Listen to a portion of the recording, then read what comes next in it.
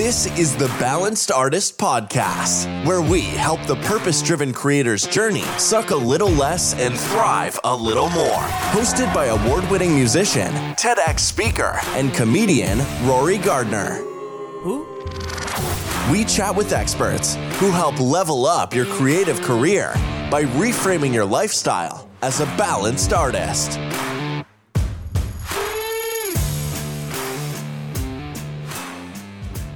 Hello and welcome back to the Balanced Artist Podcast. Today we are speaking with the director of the highly anticipated film The Private Eye, starring Matt Rife. A few weeks ago we got to talk to Denzel Whitaker, who's one of the actors in the movie, but now we're speaking to the director himself, the guy who wrote the film, and he's sort of overseeing the entire creative process of how this movie came to light. I thought it was an interesting conversation because I never really get to talk to someone behind the scenes. It's usually the person in front of the camera, but it's actually cool to see how it manifests from beginning to end. Apparently he started this whole process like 10 years ago, and then it took, 8 years to develop or something like that. We get into that discussion. We also get a chance to talk about, balancing the creative with the business, maybe the importance of having a team surrounding yourself. I found that in my own career, just having people more talented than you makes you sound better, right? It's the same in the film industry. Working with people with a track record is also important. Jack mentions it's like a big waste of time when you deal with people who don't know what the hell they're doing, right? So in the future, it's a lesson learned. You just want to work with people who have a track record, who you know can get the work done. Jack also mentioned this really cool concept, like working horizontally versus vertically. Like vertically is like when they want to get the biggest actors in the thing, whereas horizontal would be like getting the best actors. Do you know what I mean? And so having talent versus just a name, it elevates the entire film and just makes it a better product overall. Matt Rife is on one of the biggest comedy tours in the world right now. And, so he got on this film before he was a big deal, right? Sort of like Jim Carrey. I mentioned this in the episode as well.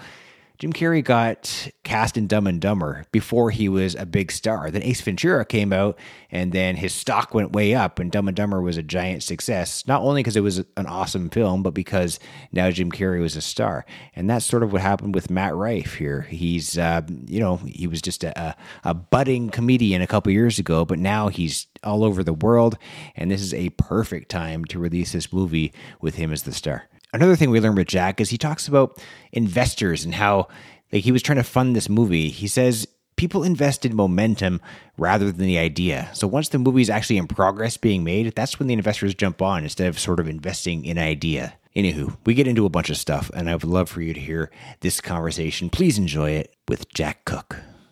So you are the director of the highly anticipated directorial debut, The Private Eye, starring Matt Rife. That's correct. Do I have the right guy on the podcast? Okay, cool. Yes, you do. And you were an actor a while for yourself, right? You did theater for a bit, and then you went to LA to pursue television and film. Like, what made you go the directing route? I think in the end of the day, when I moved out to LA as an actor, I didn't know the right director. I feel like if I knew people that I could collaborate with directorially as an actor, then I would have done a lot more acting.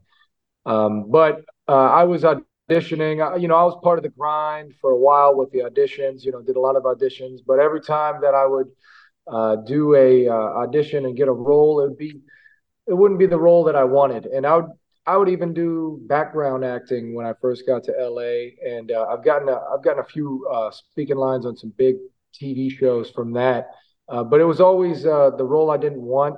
And then I wrote actually 8 years before we filmed it, so just over 10 years ago, I wrote The Private Eye, so actually I would be the lead actor in it. And then, because I thought that was the best next step, nobody was giving me the opportunity, so I figured I'd make my own opportunities. And then getting into the filmmaking and the development of the film, I was working with these producers at the time where they were saying, we need a star actor, we need a name actor. And at the time, I couldn't get that. I couldn't raise enough budget for that because, I've never made a movie. And I was like, well, if I'm not acting in it, I want to direct in it, and I wanted to. So I have some type of artistic control. Yeah, creating your own luck is a huge thing. That's your story is not a lot different than tons of other people. I know Seth Rogen did the same thing. Like he couldn't get a leading man role, so he just started writing his own movies. And dude, I feel you. I remember doing background, like an overnight shoot on The Handmaid's Tale. It was probably the worst day of my life. It is awful being a background extra on an overnight shoot. And you started the Illusion Islands, like your production company. Like why the production company attached to? Is it just so you have more control? Yes, and the production company in the end of the day is evidence and proof kind of thing where you go. I needed to start a resume is all I'm getting at, and I also needed to have kind of the person that gets beat up on, and that's kind of what the production company is where it gets all the problems. It's a team. I really needed to start a team, and it started with Illusion Islands, which that was my goal with the production company. But yes, I needed something to like hone in all these projects I'm doing, because one of the problems I had in making The Private Eye, especially in the development aspect, as a director, you go to all these investors, et cetera, or however you want to do it, and they want to ask, well, what have you done? What have you directed? And at the time, I didn't direct anything. So, I wrote The Private Eye with all intentions to, I wanted to direct it, and I wasn't getting that opportunity. So I kind of put it on the shelf and tried to pick up some other, opportunities as a director to build my resume. And that's exactly what I did. That's great. So the resume kind of gave you the clout. You create the company as a scapegoat for all the problems, but it also gives you a bit of clout in order to raise the revenue to create new projects. Yes, and people can look at the projects that we've done. I did form an awesome team. I think that's the biggest problem, and why The Private Eye took so long was I didn't have a team, and and when you have a team, things can run smoothly, right? But since I didn't have a team, it was kind of like discovering along the way, and the whole movie making process I was discovering along the way. What's your team now? Like what roles have you outsourced? I have a hard time relinquishing control. So if you're able to do that, then good for you. Yeah, I think that's the biggest thing for directing is your job is not to do every job. I think you should be a perfectionist in trying to get the shots and communicate to your team. But I hire the best artist in the business. But really, my job is just communicating my vision and hiring the right people. That makes sense. Do you gravitate more now to like the business side? Are you more of the creative? Like I know you started creative, but now you're more business. Like what are you doing now? Balancing both? Business is more like I had to do it. I think every artist wish that their agents and their managers did all the work, and I think every artist wish that their producers and everybody does the work for them. But what you realize is that you have to do it yourself, not only because of you got to create your own opportunities, but that's what creates your style. You have more control over the I think it's more important to have control over the artistic standpoint than control over all the minute things. For example, like Tim Burton, when you watch a Tim Burton film, all the set design and all the makeup, the wardrobe, you kind of know it has a Tim Burton feel. So I think that's very important as a director. But I am 100% into the creative, maybe a little naive about that. But for me in my head, I think I'm the type of person where I see it and I go get it. And if it's a no or it's a dead end, I just have to climb the wall or figure another way around it. And that's why I think my partners like that about me. Yeah. Like you're relentless, I guess. Yeah, I guess that's a way to put it. You make a good point though. Like it's the way entertainment is in all facets, like even music as well. It's like your record labels aren't swooping people up anymore and creating these opportunities. You've got to prove yourself. You have to have X amount of Spotify plays. You have to have X amount of whatever plays before they'll even look at you, right? So you have to create the clout yourself before anyone will take a look at you. So it's you seem like you have a balance of both, which is you're on the right podcast. It's the Balanced Artist podcast. No, I know. I love the name and your motto. That is what I am. But I think it's a benefit knowing both sides. It's like a director.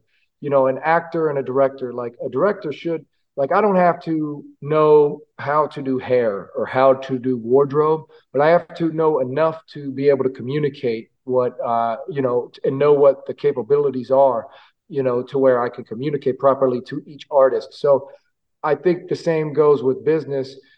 I think more artists should dabble in the business side, even though they don't want to. What it will do is it will teach you how not to get screwed over.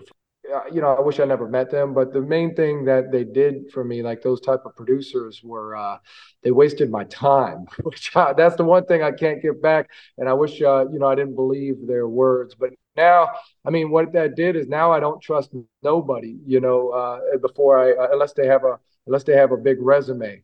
Right. I mean, their track record is the proof that they actually are who they say they are. Yeah, and even that, right, it's still you don't know about people, and it takes me a very long time to trust somebody to work with them, kind of thing. And like I said, I think that's the biggest thing in not in even the Hollywood business, but any business, is finding the right team, because you can't do it yourself. And if you get the few right members, you'd be surprised what you can do. No, absolutely. Like the Private Eye is the film, and you said you've been working on it for over a decade. So you probably started writing it, 10 years ago, and then it started like the writing and developing the project. Yeah. And that portion took 8 years, by the way, the writing and developing and raising the funds. Well, do you think that the universe loves you because of all these delays? Then we had COVID and stuff like that, and now your principal character is one of the biggest comedians touring today? I do. Something that we say at Illusion Island is luck is preparation and timing. And I wasn't going, I put too much into, everybody wanted me to finish this movie faster than the way I did it. But I had to hold back because the quality was everything. I myself put a lot of money into this. And I have a lot of other people that put a lot of money into this. So I just wasn't going to let some things go to chance. And I was going to care about it a whole lot. And if I saw something, I was going to say it and fix it. And that's what I did. And it took me a long time. And it's a first go at a lot of things. Like, even though I've made a movie from beginning to end before, it was never as the sole director. And director, the biggest thing is with the director is if anything goes wrong, good or bad, it all falls down on the director. You're only as good as your last movie, kind of thing. So I wasn't going to let that happen with The Private Eye. And there goes the preparation. Timing, yeah, I think there was a few people that blew up, one being Matt Rife. That I'm so proud of him. I just actually today, he released his Natural Selection Netflix special. I don't know if you've watched it yet, but definitely watch it if you get a chance. It's phenomenal. And I'm so proud of the guy. I actually never been to like Matt Rife. It was Matt Rife, Eugenia Kuzmina, and Elliot were my first comedy show I've ever been to. And it was in New York City. And we were filming, we were on set of something. And I went to New York City with those three, and I got to see him in the comedy show. But, he's come a long way now. Netflix, his Netflix special in DC looked really good, and felt real good. And also, Eric Griffin, who's also an actor in The Private Eye, he directed that. So I'm so proud of them, and they did so well. Man, we've got some of the best independent artists in the world. I believe one of the independent kings in the acting world. Like, I mean, he does big blockbusters too, but he's one of my favorite actors. And I was introduced to him by Hope Ayiyi. His name is Denzel Whitaker. I mean, that guy, I don't know if you've caught up on his stuff, but man, that guy is a king. I had a conversation with him yesterday, actually. Oh man, I mean, yeah, you know what I mean? Then he's a genius. They're all geniuses. I surround myself. I might not be the smartest, but I surround myself with freaking geniuses. That's the key, man. That's the key to success, is you know what your limitations are, and then you try to fill those with people more talented than you. I'm going to touch on it a little bit. I know I've touched on it on a lot of interviews, but it's working horizontal. A lot of people, they try to work vertical. They try to get the biggest people in the industry and be connected with them instead of working with the best people in the industry, even though they might not be the most famous, but they're the best in the industry. Yeah, absolutely. Time and then again, timing is everything. Like it reminds me of the Dumb and Dumber situation where he got paid very little for that movie, Jim Carrey, but then like Ace Ventura dropped and then it took off to the stratosphere, right? So it's Yeah, yeah. the Fairley brothers could basically bought the stock low, and maybe that's the same with Matt. You never know, right? No, and this is just between us. I mean, not between us, between the whole world now on this podcast. I mean, this is the beginning for Matt Rife, man. The Private Eye is about to show off his acting chops. He's got another movie coming out before where he's the lead supporting actor. It's the main actor is Jamie Kennedy, and he goes on a comedy tour. And Matt plays a vampire that is a comedian. And you're going to see, Matt's phenomenal in that. That movie's phenomenal. I actually never seen it yet, but from what I hear, and my friend produced it. His name is Jay Davis. He was a producer on the movie, and I trust his opinion with quality 100%. But definitely go see that. I think it comes out in December, I believe. So definitely see Matt and that. But The Private Eye is it's a mystery romance. It's got, you could say dark comedy, but it's more like the Graduate comedy where it's more situational comedy, and it's a serious movie. And Matt is just unbelievable. So this is just a beginning for Matt Rife. I think Matt's going to continue to pack stadiums with comedy, but Hollywood's already got him in the views. And whoever gets to work with him on these big studio projects that he's about to do is going to be very lucky and fortunate. That's awesome. So now you're in Ohio, you're in your 30s. What if, like, hypothetically you were in your 20s again? Would you do anything different, or it all worked out for you? I'm so glad everything didn't work out the way it did, I believe, because now I have a foundation that's so strong that it can't be broken. I think before I wanted everything to move too fast, and I wanted to just get to the finish line. And once you get to the finish line, you realize, man, it was all about that journey, man. Those curves, ups and downs. That's the only thing you'll remember. The ending and the finish line. There's one thing that happens, and that's, well, what's the next journey? So it's like, people, I think young Hollywood filmmakers and young people that want to get into the industry, just try to figure out what it means to enjoy the journey and enjoy the what is it called? Enjoy the process. You have to understand that, and once you do, making movies or any business you do is going to be phenomenal, and you'll enjoy every second of it. No, totally. When does the movie drop? It's in February. It's everywhere in theaters nationwide in February. So what was the catalyst, do you think, that kind of launched this thing off the ground? You had this vision, then you had the script, and then you were just waiting on financing. Do you have someone with deep pockets who just believed in this and decided, let's make a go with this? No. I didn't. It didn't just by waiting. I called it persistence, patience. You know what I mean? You got to be patient. You can't give up, but you can't just wait there for the opportunity to come. You have to push. I live by a quote, and it works very well with, all businesses. And maybe it's like a sales thing in a way. It's very much being like a sales but it's don't do business, make friends, and tell them your problems. So like any time that somebody would bring something up, I had a one-track mind forever. I think that's focus is key on a lot of things. Whatever you focus on, you will get. If you focus on complaining, I don't want to clean up, well, you'll get a messy life. If you focus on, I need to find investors for this movie, it might take you 8 years, but you'll do it, and that's where I came in. And basically, just a long story short, I start writing this movie, and I start asking for investors, and nobody wanted to invest in a neo-noir. And I had some big names attached, but they wanted to make it for $20 million. I could not raise $20 million. Every investor I talked to, that was an investment group that didn't give me the money. They wanted horror films. So I actually I wrote a horror film. We're actually filming it in Kentucky, where we got the tax incentive. We're going to film some of it in Cincinnati. Long story short, we thought we had the budget for the horror film now, and COVID hit 2020. We lost all the budget for the horror. We thought, COVID would only last 2 months, but it didn't. So come May, we lost the funding. So we took The Private Eye off the shelf. And at first we were like, all right, look, we're making this movie in September. And so I wanted to cast Matt Rife. I knew he was the perfect lead for this Mort Madison character.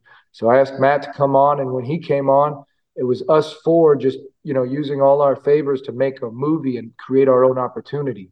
And we all had the same vision, and we just made it happen. But come September, we thought the movie ended up costing double what we thought it was, more than double. And I ended up, putting in $50,000 even with my partner Elliot and I. We put a lot of our own investment in, but investors, I found it funny. I learned this lesson. Investors are easier to invest in you if you're actually doing the movie compared to if it's an idea. People don't like investing in ideas.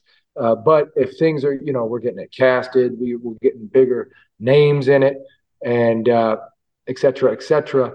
That really makes an investor, this is actually happening compared to, this guy's got a big dream. Your story sounds a lot like Sylvester Stallone. I hope that it works out for you just like he did. It'd be a great win. That's very flattering you say that.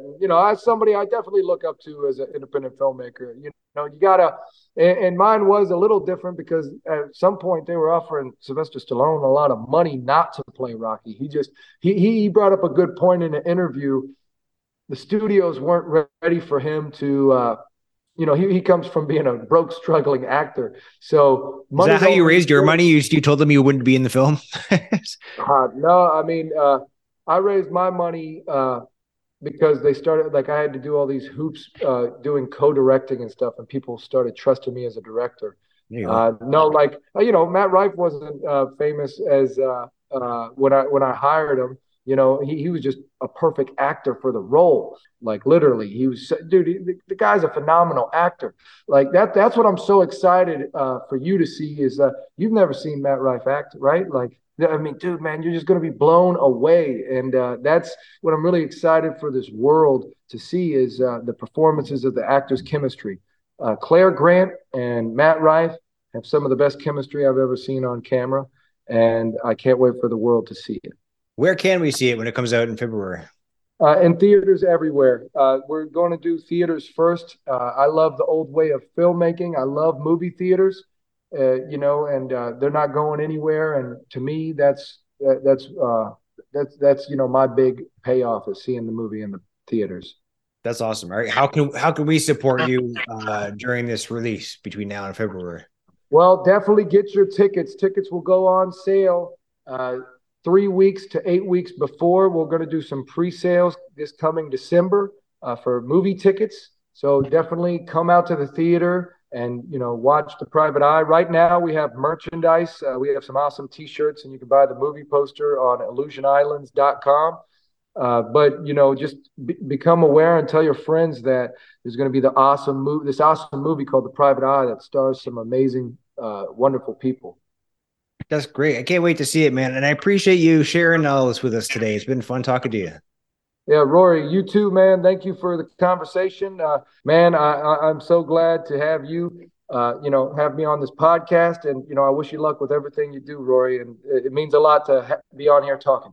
That's all we've got for this episode of the podcast. We have new shows every week, so remember to hit subscribe and share this episode with anyone you think could benefit from becoming a balanced artist.